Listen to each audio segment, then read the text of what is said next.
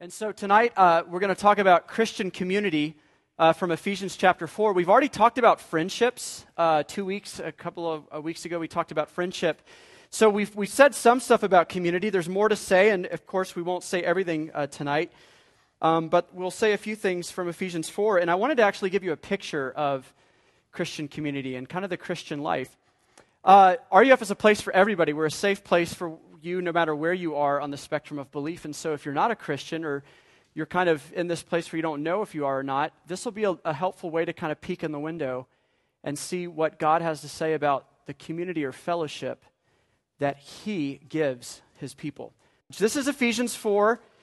And consider this kind of more like maybe a meditation or a devotion on this. I don't have points. I just want to look at one idea the whole time together, next 30 or so minutes, to consider what Christian community is and how we're to participate in it. Paul says this. Paul is in prison when he's writing this, and Paul has history with these people. This is a church he planted. He was their pastor for 3 years. Apparently, they bonded so tightly when it was time for Paul to leave.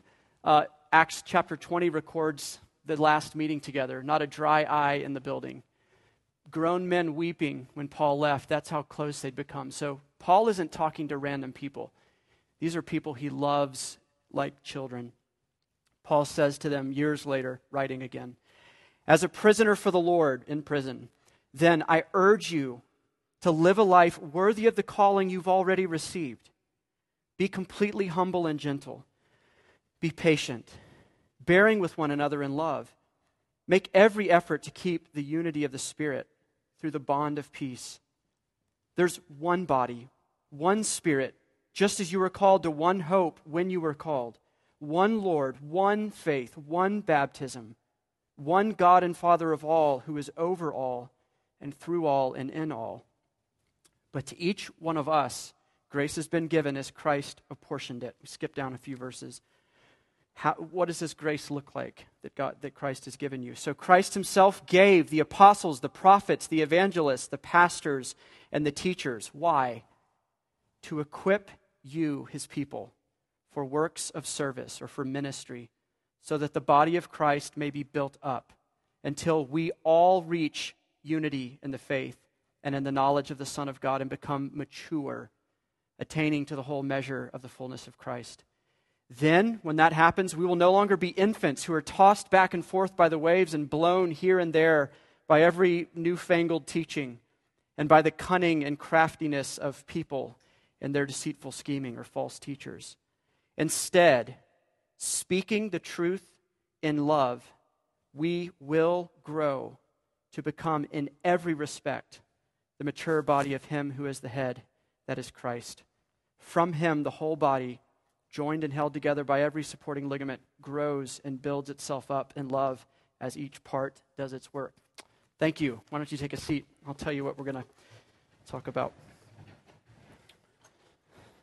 There's this old American poet, probably mid-1800s, maybe early 1800s, named Oliver Wendell Holmes. And I've talked with several of you this past week. This has been on my mind. And Oliver Wendell Holmes said this. He said, "For the simplicity on the near side of complexity, I wouldn't give a fig. But for the simplicity on the far side of complexity, I would give my whole life." So what he's talking about is this. You can kind of visualize it this way. And I went ahead and changed a few words here so we can distinguish them. He said, I wouldn't give a fig for simplicity on the near side of complexity. So like if we're right here. But I would give my life for the simpleness or the simplicity that comes after you've passed through the furnace, the crucible of complexity. So let's call this simplisticness. Simplistic. Let's call this simple. So Holmes, when he had this quote, what he was doing is kind of saying there's three places that we tend to do life. Three locations that we do life. And this could be where you do your relationships, or the three different stages of kind of where you're at spiritually, or where you're at in terms of Christian community. A place of simplisticness, a place of complexity, a place of simplicity. But these are the three basic places that we do life. Let's unpack these a little bit. What does he mean by simplistic? I wouldn't give a penny. I wouldn't give a fig for this stuff. It's worthless. Simplisticness, if you're at a simplistic place in any of those areas of life, community, relationships, school even, in your major maybe, simplisticness it feels like the world is very black and white. Everything is simple. Everything is common sense. Everybody's problems that you speak into, it kind of brings this response from you. Oh, just do this. Oh, that's simple. Just do this. Here's a little piece of advice. If you just follow this, everything will clear up. The past couple of weeks, maybe with dating or with friendship before that, if you're at a simplistic place in your relational maturity, or maybe a simplistic place just because you haven't had the experience of dating before. That was me in your shoes when I was your age. You haven't had the experiences, or you haven't been through the furnace, and so all of this stuff has sounded kind of hypothetical to you. It might sound really great. It makes intellectual sense. Oh, that's helpful. Dating is more like friendship than it is like marriage, and I need to be careful about exclusivity. I need to be careful about emotional attachment and that kind of stuff. It makes a lot of sense. Maybe you have a lot of opinions, but things seem to be black and white. They seem to be clear. It makes sense. Simplisticness doesn't have to be a bad thing. Bodily, you have to be a baby before you can be a toddler, right? You got to be a toddler before you can be a teenager. You got to be a teenager before you can be an adult. Same thing spiritually. You have to start at a place of simplicity. That's just the way it is. But there comes a day in each area of your life. Some of you are in midterms right now. You're experiencing this academically, where you might have started the semester at a place of simplisticness. Oh, I got this class down. I know this stuff. And then midterms came, and you're studying this material. You're reading through lectures, and it's like, this is all Greek to me now. None of this makes sense. And you have your panic attack. You have your freak out moment, and you're like, do I need to drop this class? Because something happens, life comes along, and everything that used to seem simple and easy now seems confusing and complex. You're in the dark. You're in the fog. This makes even more sense when you think about this with your family, with your boyfriend, your girlfriend, with your parents, with your doubts about yourself, about God, about Christianity, about whatever. But something happens and you stumble into a season of suffering, of trial, of temptation, of testing, of pruning. All words the Bible uses to talk about how God, in love, because he cares for you and is growing you, will shake your world to grow you up, to mature you, to bless you. But something happens and everything gets complicated. And so you, the past couple of weeks, as we've been talking about dating or been talking about friendship, you're the person that nothing seemed simple to you. Because you're the one with the roommate where you're like, how is anybody supposed to love this person? Or you're the one who used to think it's really simple to love and honor your parents, but now that you got word that dad's leaving, your parents are getting a divorce, now all of a sudden everything is an enigma. How am I supposed to honor a father who is sinning, or a mother who is sinning, who is selfish, who's breaking apart my family? Everything's complex. Or your dating relationship, you're well beyond the place of kind of standing at the beginning, mapping out which ways we should go and which pitfalls we should avoid. You feel like you've already walked past that stuff. You've done some wise things, you've done some foolish things. And the past couple of weeks are hard to hear. It's confusing, you're in the dark, you feel alone, you feel stuck. Complexity, the furnace, the crucible, suffering.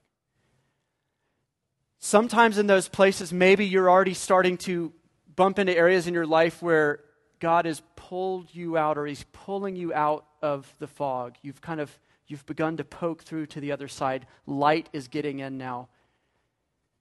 And it has simplified your faith. It's simplified and clarified and organized your thoughts about these things. These are the people who might say things that sound simplistic, but are actually earth-shakingly profound. For instance, the Apostle John.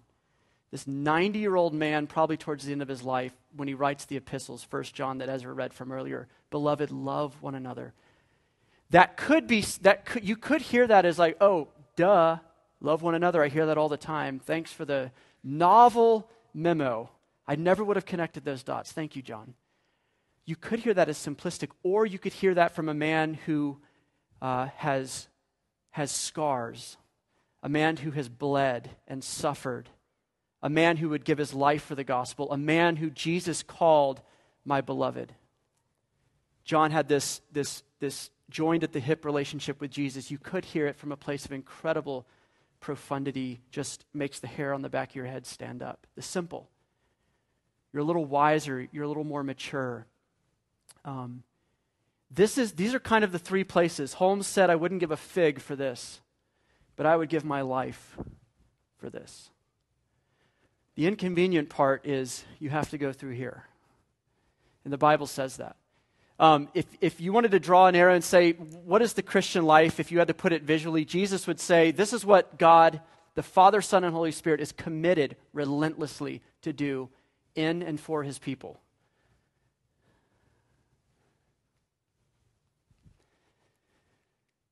And this is James 1, count it as pure joy when you suffer trials of various kinds, for your faith is being tested. Character, steadfastness is being produced. This is Romans 8. God is working all things, even when life hits the fan, even when everything falls apart, for your good and for his glory. This is Hebrews 12. The Lord disciplines those he loves. If he's disciplining you, it's because he's treating you like a son or a daughter. This is John 15, the true vine. The Father prunes his children. He cuts off branches that we might bear fruit. God is committed to bringing you to a place of faith that is like that of a child. Does that make sense? The adults were the ones who got a lot of Jesus' pushback.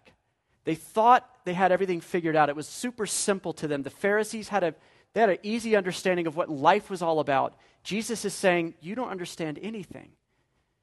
And either through conversation or through suffering or confusion, Jesus brings his people to a place of simplicity where you say very simple, clear, concise things later on in life, but they actually mean the world, and you have the scars to prove it. And so this might be those of you the past couple of weeks at Simplicity, dating or friendship, maybe where you're a year or two out of that awful relationship or that painful breakup or that divorce happened a few years ago.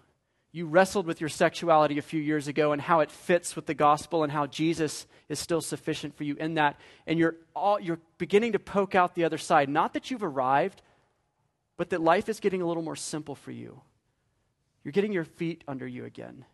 You tell people Jesus is faithful. I don't know what he's doing to you. I don't know how he's going to bring you through this. But I can tell you this. He is faithful. People will either hear you throwing a platitude at them, little Hallmark card, or the hair on the back of their head will stand up. And they'll believe you because they see your scars. And they know you've only learned that through your own experience and your own struggle. Okay, so if this is kind of the Christian life, God's agenda in your life, using every piece of you from your school, your vocation, your family, your sexuality, your body, your living situation, everything is on this spectrum. If this is the Christian life, this is Christian community. And things just got complicated and chaotic, because this means that in the same room, in the same body of Christ, in the same church, you have people at wildly different places of maturity. Some simplistic, haven't really ever experienced some of these things, don't even know how to think about it, and so they're very rigid, kind of fundamental in their beliefs, very opinionated, even though they might sometimes be uninformed opinions, maybe sometimes naive. In the same room with people who are going through profound suffering, life, nothing is simple for them. In the same room as people who have gotten their feet back under them in different areas of their lives. and are more mature and wiser in those areas. And so if you imagine these three kinds of people in the same room doing life together, living together, going on dates together, being married together, working together, Christians, things get chaotic, things get crazy. Not just this, Paul says in this passage, we're not just at different points of maturity, we're also at different points of wisdom. We have different experiences of faith, we have different pasts, different abilities, different gifts. It's tons of diversity. He talks a lot about unity in the first few verses, and then he talks a lot about the diversity of the people in the room, the diversity in the body of Christ. My question for you is, how does it hold together in one body? Once you look at it this way, doesn't it up the ante a little bit for how is it possible for all the stuff Paul talked about? One Spirit, one baptism, one Father, one Lord, one redemption, one body of Christ. Doesn't this seem to destine us to three splinter groups who cloister with each other? The people who are suffering think these people are just naive idiots. They'll never understand. I'm not going to talk to them. Why hang out with them? These people are like, man, these people are cynical and discouraging to be around. I don't want to be around them. These people are like, these people are jerks. Or these people, I don't get why life's so hard for them. Why don't they just do this or that? Here's the point. True Christian community is supernatural. Super kind of means above natural. So here's kind of the natural realm, natural being kind of the things that we can do on our own. Jesus said you can't do anything on your own. Yeah, that's true. Without a heartbeat or without air in your lungs or him sustaining you, can't do anything. But there's a lot that we do kind of do on our own. I tie my own shoelaces. I got myself here tonight in a sense.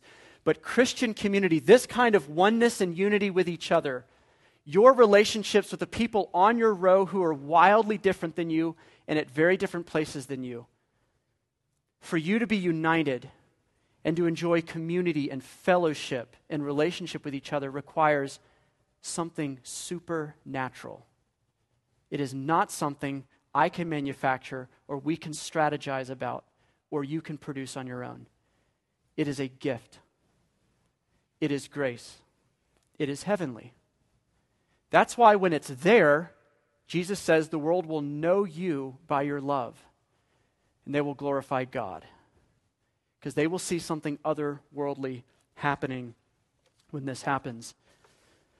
And so, we got to ask the question, how do we grow? One observation is it's going to be messy and complicated because each of us, all in different areas of our lives at different points on this spectrum, we bring unique blessings and unique burdens into the community we're a part of.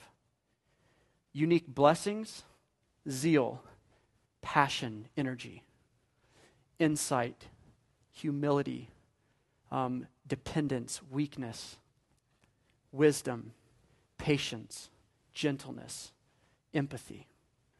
But also unique burdens, unique ways we can complicate life for other people, right? We can say things that wound and bruise people out of our ignorance. We can give other people the idea or the perception that life is just simple if you just do all the right stuff. And we can make people who are suffering feel all the more lonely and ostracized. With this, it's hard. When you're suffering, you know sometimes you're a drag on other people. That's unavoidable because you know how much you need them. You know other people are having to work to love you and to carry you through that. Unique burdens we bring to this.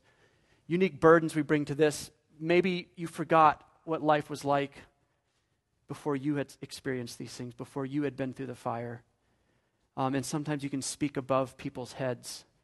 Sometimes you can get impatient with people who are here in one area of their life or another area of their life. And so we each bring unique blessings and unique burdens to your small group, to this room tonight. You brought it here with you. To the churches you're going to be a part of when you graduate. To whatever communities you have. That's what we bring to the table. And on top of this, you also realize what holds us together. If our community is built on any of the stuff we've been talking about in the past, this friendship stuff, C.S. Lewis said friends are two people or two or more people who are pumped up about the same thing. They're going in the same direction. They enjoy the same thing. Rock climbing, politics, whatever, similar future, similar major. If that is what we're bonding over, how in the world does this hold together? If what we're bonding over is that we're nice people who are polite to each other, how does that hold together given all the complexity I've just talked about? All the diversity. Those are fragile hubs. And when the spokes, kind of all of this pressure of life and relationship push in on that, it collapses the hub. So if you've ever been at a church or a part of a ministry or in a relationship, Christian, where something other than Jesus is the hub of the community, the fountain of the community, it implodes eventually. Because it can't support the weight of all of this kind of spin cycle going on. It can't support the weight. And that's what I meant, that Christian community is supernatural. It is a gift of God. And Jesus Christ, his work for you, his love for you, his sufficiency for you is the hub of community. Paul says that. It is crystal clear in the passage. Christ is the head, we're the body. He talks about this one Spirit, one Lord, one God, and Father of all. And so, Jesus is the hub of true Christian community, and his Spirit has united you. If you're a spoke attached to that hub, I'm a spoke also attached to that hub, which means you and I are a part of the same intimate relationship. You're united to Jesus, I'm united to him. We're united to each other. That's how the Bible talks about Christian community. And so what you and I have in common, some of you I don't even know. Seen you here maybe for the first time or maybe your first or second time. If you're a Christian, what do you and I most have in common? What should we begin our relationship on? We should begin our relationship on the world that we have in common. There's an old hymn writer named Samuel Stinnett. He wrote a hymn called "To Christ the Lord."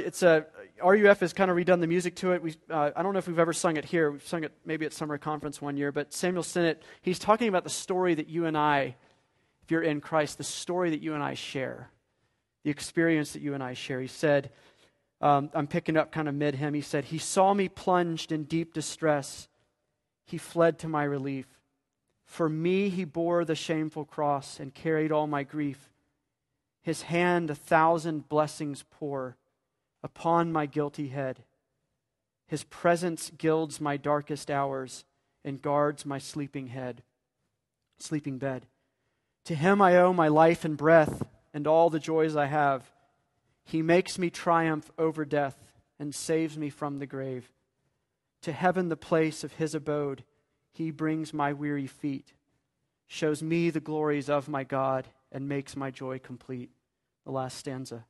"Since from his bounty I receive such proofs of love divine, had I 1,000 hearts to give, Lord, they should all be thine.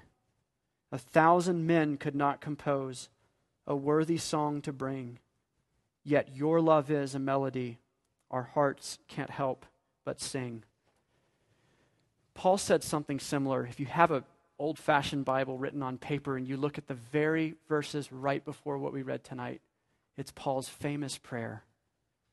He is sharing and enjoying and reveling in Jesus with these people.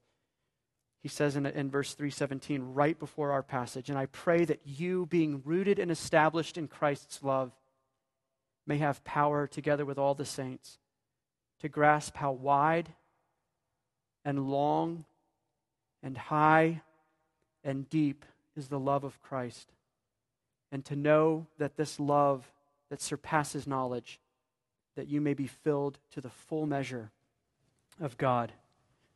So the last thing I want to talk about is this, and then we're done. Practically, how does community grow? How do we participate in the gift that God has given? He said you've already been called. Again, Paul's not saying something you necessarily need to start doing. He's saying, wake up to what's already true about you. Live a life worthy of the calling you have already received. What does it look like to grow together, to participate in this? The short answer is, speaking the truth in love, we have this promise. We will grow. Speaking the truth in love, we will grow to become in every respect the mature body of Christ, who is the head.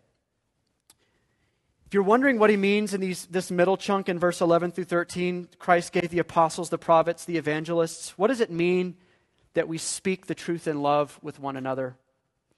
This is the exact same thing the apostles and the prophets and the pastors and the evangelists do. They speak the truth in love. What he's talking about is reminding the people of God of the story of God. That's all the apostles did. They wrote the New Testament. They were witnesses. That's what the prophets did. They were witnesses to God's grace in the Old Testament. They were simply reminding the people of the rescue of God for his people. That's what the evangelists did. That's what pastors do. That's what I do every week. But it doesn't stop there. Paul says the apostles and the prophets, for you guys, that means your Bible, but also the evangelists and the pastors. Their job is to equip you for the work of ministry. What is your work of ministry? What is your work of service, as he says here? It's to speak the truth in love to each other.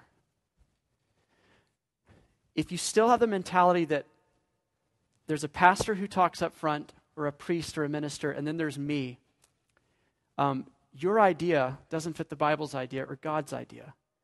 God's idea is that every Christian is a pastor to each other and to the world.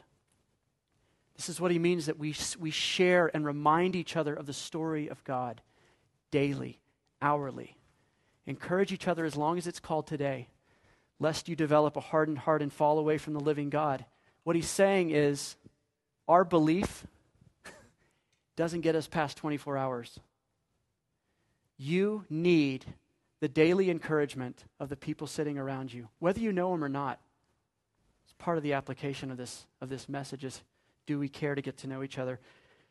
There's a Dietrich Bonhoeffer book. If you don't know who Dietrich Bonhoeffer is, I have some copies of this book, or this chapter in the back, because if you've never heard of him or read this book, you've missed out. This is kind of considered the book on Christian community, called Life Together. Dietrich Bonhoeffer was a Christian who was a pastor in Nazi Germany.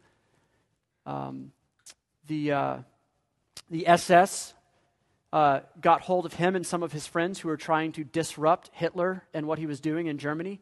They were resisting that. He was caught, he was put in a concentration camp, and he was killed about 3 weeks before the Allies liberated that concentration camp. He was a prolific writer during his months wasting away in a concentration camp. These are some of the things he wrote just before that time. And this is us speaking the word of God to each other, speaking truth in love. He says, God has put his word in the mouth of brothers and sisters in order that it may be communicated to each other. When one person is struck by the word, he speaks it to others. God has willed that we should seek to find his living word, or this story, be reminded of it in the witness of a brother, in the mouth of a sister. Therefore, the Christian needs another Christian who speaks God's word to him. He needs him again and again and again when he becomes uncertain and discouraged. For by himself, he cannot help himself without belying the truth. He needs his brother. He needs his sister as a bearer and proclaimer of the divine word of salvation. The Christ in his own heart is weaker than the Christ in the word of his brother. His own heart is uncertain. His brother's word is sure.